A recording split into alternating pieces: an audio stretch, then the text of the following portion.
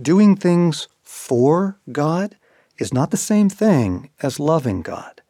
Jesus loves the poor, so movements have arisen that make service to the poor the main thing, even though Jesus never said that being poor was noble or even spiritual. The latest craze is justice, so we rush off to the corners of the globe to fight for justice and often leave Jesus behind. We actually come to think that our service for Jesus is friendship with Him.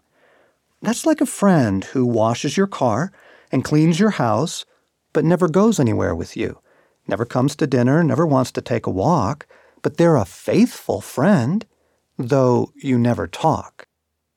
How many children have said, "My dad worked hard to provide for us, but all I ever wanted was his love"?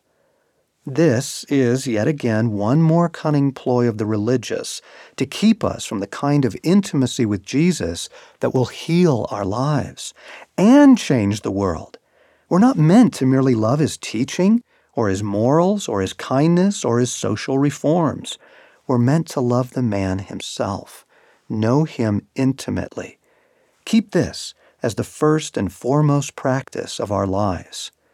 It is a fact that people most devoted to the work of the Lord actually spend the least amount of time with Him.